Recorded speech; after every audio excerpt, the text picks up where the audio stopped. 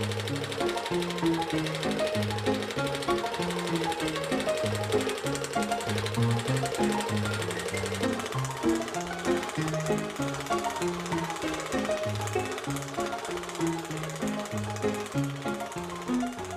to the latest episode of Matinees on Main Street, the podcast of the history of the movies, from the beginning.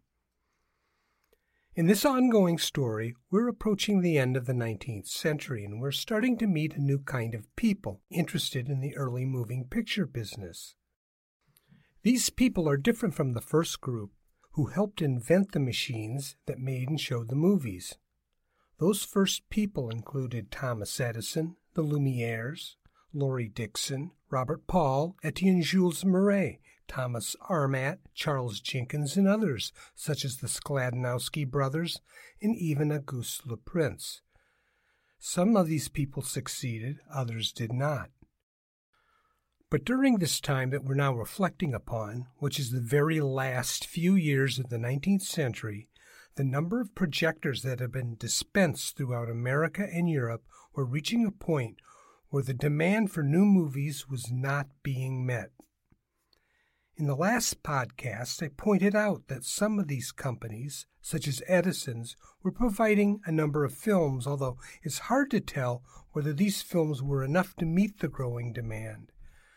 I've not read any complaints about what was being offered at that time, although there does seem to be a bit of repetition in what was being shown. But for the first time, there was a small group of people who thought that they could make money not from selling movie machines, but from selling movie shorts themselves. Historian Terry Ramsey calls this new group businessmen.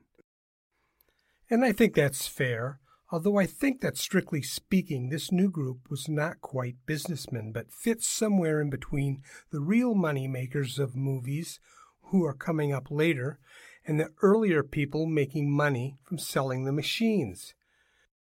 It's really hard to find a definition or word to define who they all are, as each is different in his or her own way. Two of them were magicians, one being Georges Méliès and the other being Albert Smith. Smith's partner, James Stewart Blackton, was a newspaper cartoonist with a vaudeville quick sketch act on the side.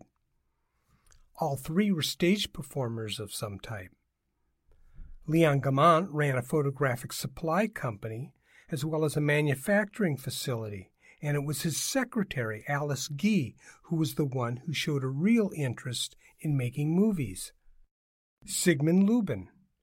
At the beginning, Lubin had marketed a camera devised by Charles Francis Jenkins, but it was simply a tweaked version of the same camera his former partner Thomas Armat had sold to Thomas Edison. Lubin soon decided that movies were much more profitable than machines. What all of these different people had in common was a willingness to experiment with film in a way that the earlier people who made the machines didn't want to do. Some saw them as an opportunity to make money. Others saw it as an innovative way to experiment with the popular arts. Maybe I could just call them all as experimenters and leave it at that. I've already discussed Méliès, and I'll be talking about Gaumont and Guy in a few episodes. Lubin will have to wait, so today I'll be discussing Albert Smith and James Stewart Blackton. Like Lubin, these two men were interested in finding ways to make money while also entertaining an audience. Both of them would end up very well off, but even at the beginning, that itch for wealth was there. J. Stewart Blackton is usually the one that gets mentioned first. That may simply be due to his charm and visibility. It may be also due to his work as a film director and producer, while Albert Smith preferred to be the man who handled the management and financial details of the company. Despite being known as J. Stewart, it seems that most people referred to him as James.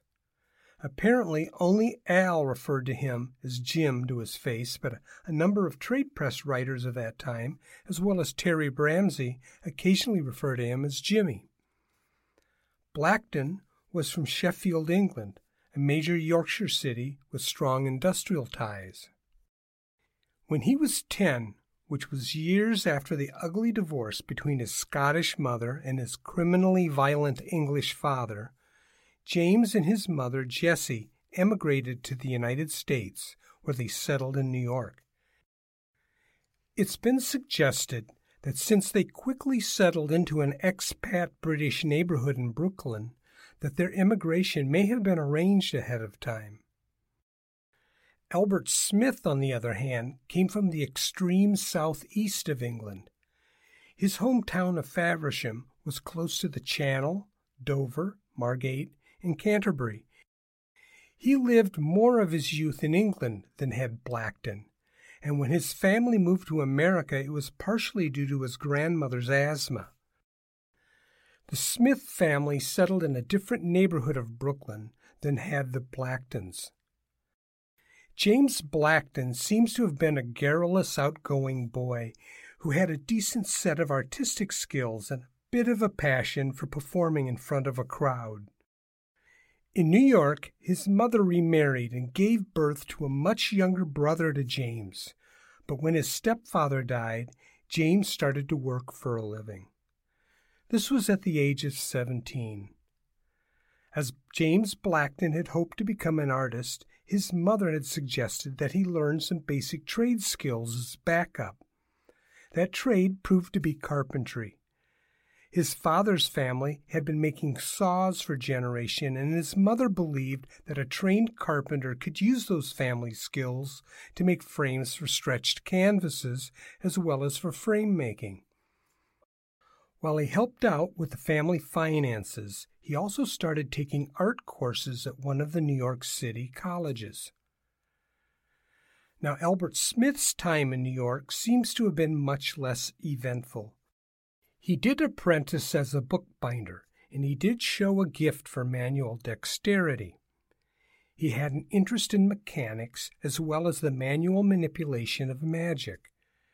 Add to that an attraction to vaudeville and a desire to hear the applause of audiences as he performed on imaginary stages, and you could see where the rather quiet Smith was headed. Smith started practicing his magic skills with a friend named Ronald Reader. Reader was another Brit, although he had traveled to the United States alone and at a later age than either Smith or Blackton. He eventually befriended both young men, friendships that brought Smith and Blackton together. And as a trio of wannabe vaudevillians, they encouraged each other in their passions. Both Smith and Blackton wanted out of their trade professions, with dreams of the vaudeville stage in their eyes. Reader, on the other hand, held a better job, working at an insurance company, so his drive towards a career in vaudeville proved to be less committed. With practice, the three men established themselves as a performance act known by the rather pretentious name of the International Novelty Company. They got their feet wet by performing for private groups outside of New York City. At the time, Brooklyn was one of the largest cities in America, but was thought of more as a bedroom community of Manhattan. Queens was still on the rural side, and the Bronx was even more so.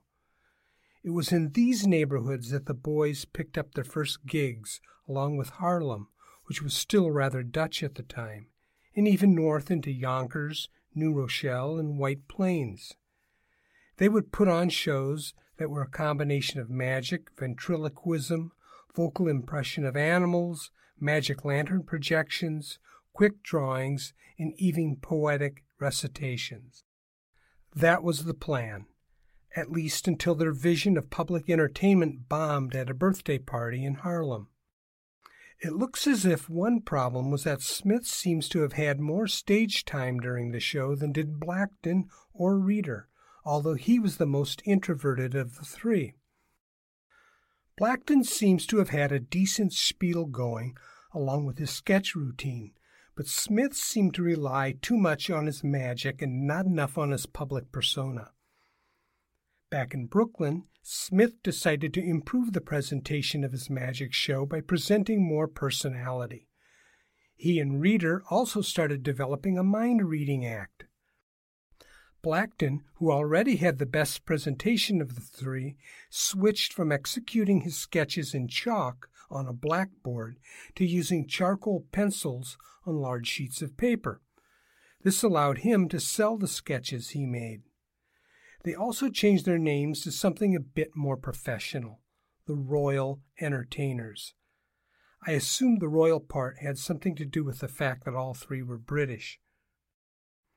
For several months they continued to perform in the area, but everything seemed to change, or at least gave the impression that it did, when they were in the south of Manhattan and stumbled across a kinetoscope parlor. It had been suggested that the parlor was on Nassau Street, which means it was probably the parlor run by the Lathams. Nassau Street was also where Blackton bought his glass slides at a company called McAllister's. Unfortunately, the three young men didn't have enough money to buy into this idea of the kinetoscope, however it came to them. They battled on, working their day jobs in carpentry and bookbinding. Reeder seems to have become more involved in the insurance company and soon dropped out. His white-collar career held more promise of advancement than did the jobs held by Smith and Blackton, so his interest in the whole scheme started to wane. On the other hand, Blackton and Smith continued to dream of a career in vaudeville. It's not known if they had seen the Edison projection movies when they finally appeared at Coster and Biles, or had witnessed the Lumiere films once they appeared in New York in the summer of 1896. News of those demonstrations were hard to miss if you were interested in the entertainment business, but the two brothers never mentioned any of that in their interviews they gave or the memoirs they wrote. Instead, what was mentioned was the Sick Baby Fund. Charity drives for children are still well known, but these days they're usually for children with conditions that cost a lot of money to care for. In the late 1800s, most people had to pay out of their pocket for the health of their children, and many of the poor had a terrible time dealing with that issue. At that time, there definitely was a line between those who could tend for their children and those who could not, and that line was definitely an economic one. In 1889, Joseph Pulitzer's New York Evening World newspaper started a charity drive to raise funds for the sick children of the poor. It was known as the Sick Babies Fund. This was not a fund for catastrophic illnesses. The fund paid for doctors to visit tenement families that could not afford doctors, and over the next several years the fund would be expanded to include niceties such as children cruises up the Hudson and into the New York Harbor, simply to get them away from the fetid, stinking air of New York City. It was obvious to some of those who did not live among New York's poorest that these children did not get enough healthy food to eat, enough clean water to drink, or even enough clean air. For the New York Evening World, the heart of the fund was the letters that were written to the newspaper. These were usually from people who helped provide charity to some poor family in the form of health care or food. The poverty was shocking, and it was wonderful that so many people gave. So much so that each year the World expanded its involvement with the fund as more and more letters were published along with notes that accompanied each contribution. At the same time, benefit shows and concerts were held in local theaters. But by 1896, the World was having problems. The year before, the young renegade newspaper owner, William Randolph Hearst, bought a struggling New York newspaper, the Journal, and started to make a big dent in Pulitzer's World circulation in the New York area. Even more troublesome was the fund itself. While some of the letters were sounding a little self-satisfied in their treatment of the poor, a more concerning problem was the growing number of small-time scam artists who said they were collecting for the fund. In many cases, they were simply small children looking to make easy money and then spend it. 3 well-off young girls were found to have spent their money on food, drink, rides on trolleys, and ferry boats. These were not poor children, but rather unsupervised children from better-off families. It was said that you couldn't go down into Manhattan without seeing young girls begging for the World Sick Babies Fund. These girls would soon be investigated by the Jerrys. Those were the workers for the Society for the Prevention of Cruelty to Children. That year, the World continued to take contributions and forward them to the Sick Babies Fund, but it no longer published letters or acknowledged those who contributed in the newspaper. In fact, anything published about the Sick Babies Fund was pawned off on the World's sister paper, the Brooklyn Eagle, while the World focused on benefit shows. These didn't seem to be massive gala performances, but instead featured just a few performers and included acts such as Herman the Great, who was another famous French magician whose specialty was the bullet catch. The show was a success, but he would die towards the end of the year from a heart attack. Another performer was Titania. She was a toe dancer, an unaffiliated ballerina who chose to perform modern dance in ballet slippers. But her real specialty was the jewelry she wore during her performances. Both Herman and Titania gave benefit performances for the Sick Babies Fund, and at some point that summer, so did James Stewart Blackton. This may be a good time to talk about the founders of the movies and their accuracy. To make it simple, you can't trust any of them in the stories they tell. First of all, nearly everyone gets their dates wrong, and that's not just the movie moguls. Unless you're a diarist of some kind, you're going to have a hard time trying to remember what happened when, especially when it happened 20 years ago. And when you're concerned with people who are important to the development of a story, that can be a real problem. Another problem that developers have is a tendency to mythologize themselves and their stories. Luck and fate can enter into a story when it shouldn't, and sometimes they credit themselves when it should belong to someone else. Some of the pioneers left no record. A few outright lied. Some of them spun stories to cover their asses during government investigations. Others did so in order to win lawsuits, and frankly, these were people who didn't think about their past until long after their glory years were over. By then, what came when was lost in the fog of their historical memory. Right now, we're talking about Albert Smith and James Stewart Blackton, and frankly, they're among the greatest of the mythologizers in the early film. Blackton in particular was much less interested in getting the facts right than he was in the story, and he was perfectly willing to destroy factual integrity in the name of improving a tale, and that also goes for the history of Vitagraph. Both Blackton and Smith wrote bios that can't be trusted. Thankfully, a number of film history researchers have scoured old newspapers, the internet, and personal records, and kind of pieced the puzzle together. First of all, Blackton's version ignored the Sick Babies Fund. He usually claimed that he had been sent by his employer, the New York Evening World, to interview Thomas Edison concerning his movie projector. During the interview, Blackton mentioned that as a quick sketch artist, he could draw Edison's portrait very quickly, and did so. This led to Edison suggesting that Blackton come to the Black Maria and they would make a film of him executing a few quick sketches, including the Edison sketch. During this Black Maria performance, Blackton was so amazed by the way the Vitascope worked that he offered to buy one. Edison turned down the offer, but did suggest that at the end of the year, a new improved projector would be available and that he'd put Blackton's name down for one of those. This story started to appear late in the silent era, but in a 1924 article in Pictures and Picturegoers magazine, the magazine suggests that Blackton's interview with Edison was for the earlier kinetoscope, and that motivated the two men to later invest in a movie projector.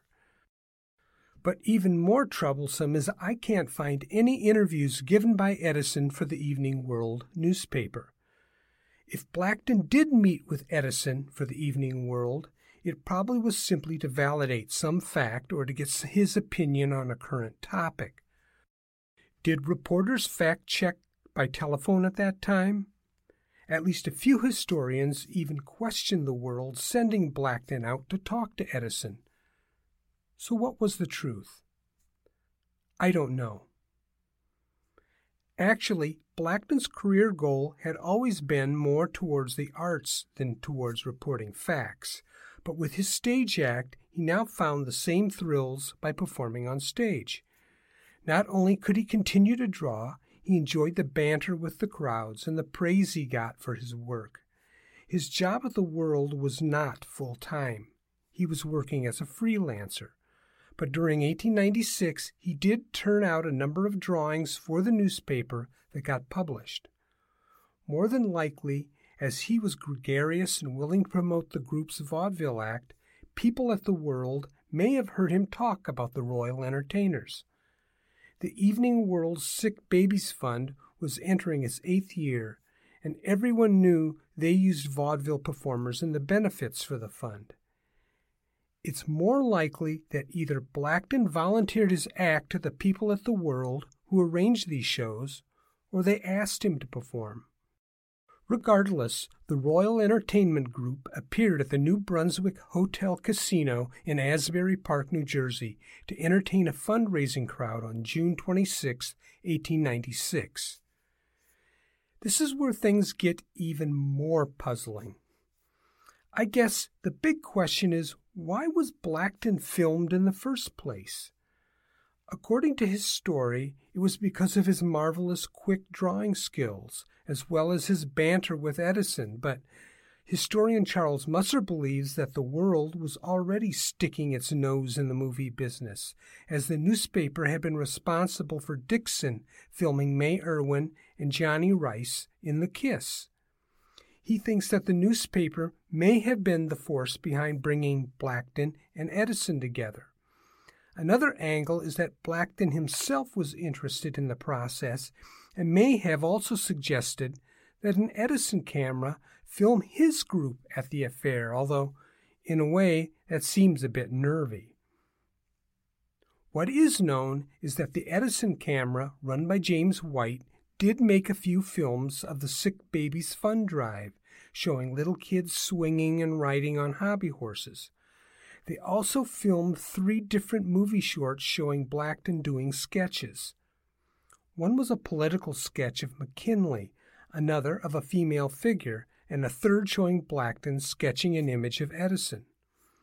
The only film that I've seen is the Edison sketch, and it was probably the most popular. I've seen references to Blackton using Edison as a model, although if he did, he was off camera. In the film, New York World cartoonist sketches Thomas Edison. I don't see Blackton looking out to observe anyone, whether they were off camera or near him. If Edison was there, Blackton seemed to be able to draw him without observing him. But having done that kind of thing myself, I find it remarkable that Blackton could remember what Edison looked like to that degree. It leads me to believe that he had sketched Edison a few times before the filming and was able to do so without looking at him. That kind of thing helps, but that's just my opinion. This also leaves me with 2 other thoughts. The first is whether Edison was even there when Blackton was filmed. Some sources suggest that he wasn't. The second is that it really does look as if he was filmed in the Black Maria. Some sources suggest that the filming was actually done at the Sick Babies Fund performance. I don't know. Throughout 1897, the Royal Entertainers continued to work, although it seems that Reader was now out of the picture. At the same time, a growing market in duplicated films, what we now call pirated films, was exploding, and Edison was setting out to conquer it. As for the Royal Entertainers, they had moved into vaudeville, and as Blackton was no longer published by the New York Evening World, you can assume that both he and Smith were now making enough money from their act to support themselves. In February of 1897, the Edison Company released their new projector, the projecting kinetoscope. Thanks to the influence of the Lumieres and others, Edison, James White, and Charles Heiss also managed to simplify, compartmentalize, and reduce the bulk of their first camera. The projecting kinetoscope was now on sale for $100. A movie camera was still not for sale legally in America. This meant that anyone who spent $100 on a projecting kinetoscope also had to buy the films he would project through Edison. This arrangement was not any different than the one that the phonograph companies offered. No one showed any interest in the recording abilities of the phonograph machine, so interest in the recording cylinders just died until independent recording companies started to record music on cylinders and sell them. Edison had battled the indie recording companies, and he would soon be moving into a battle over the movies. As for Blackton and Smith, they bought an early projector and started to show movies in their act. The one film they mentioned showing was The Black Diamond Express. It seems that Blackton bantered through the film. This was not uncommon in the days before the feature film. At that time, there was a big market for movies among lecturers, some of whom could be quite glib and humorous, just like Blackton. Charles Musser also believes that the Royal Entertainers would have shown the Blackton quick sketch films. It's also at this time that one of the most reliable forms of American business discovered the movies, when advertising saw the benefits of the moving pictures. Magic lantern operators and lecturers had been using glass slides to promote businesses, so the members of the Royal Entertainers incorporated themselves into the Commercial Advertising Bureau and started to sell advertising space. They set up an office and started to solicit local businesses for the opportunity to advertise their companies in shows, as well as in some sort of primitive street projections. Apparently, this business was established as a side moneymaker during vaudeville's downtime in the summer, as well as during the vaudeville routines. This was also a sign that the two men were becoming more entranced by the act of making moving images than they were with performing on stage. All of this commercialization went out the window when America went to war against Spain. The Royal Entertainers were part performers but also part exhibitors. The war replaced actualities, comedies, and commercials as the flavor of the month in moving images at the local vaudeville houses. The war broke out in April, and Edison had moving images of the war available by June. At this time, Blackton and Smith bought a second Edison projector and adapted it into a moving picture camera. With it, they were able to make their own war films, and everything changed for them.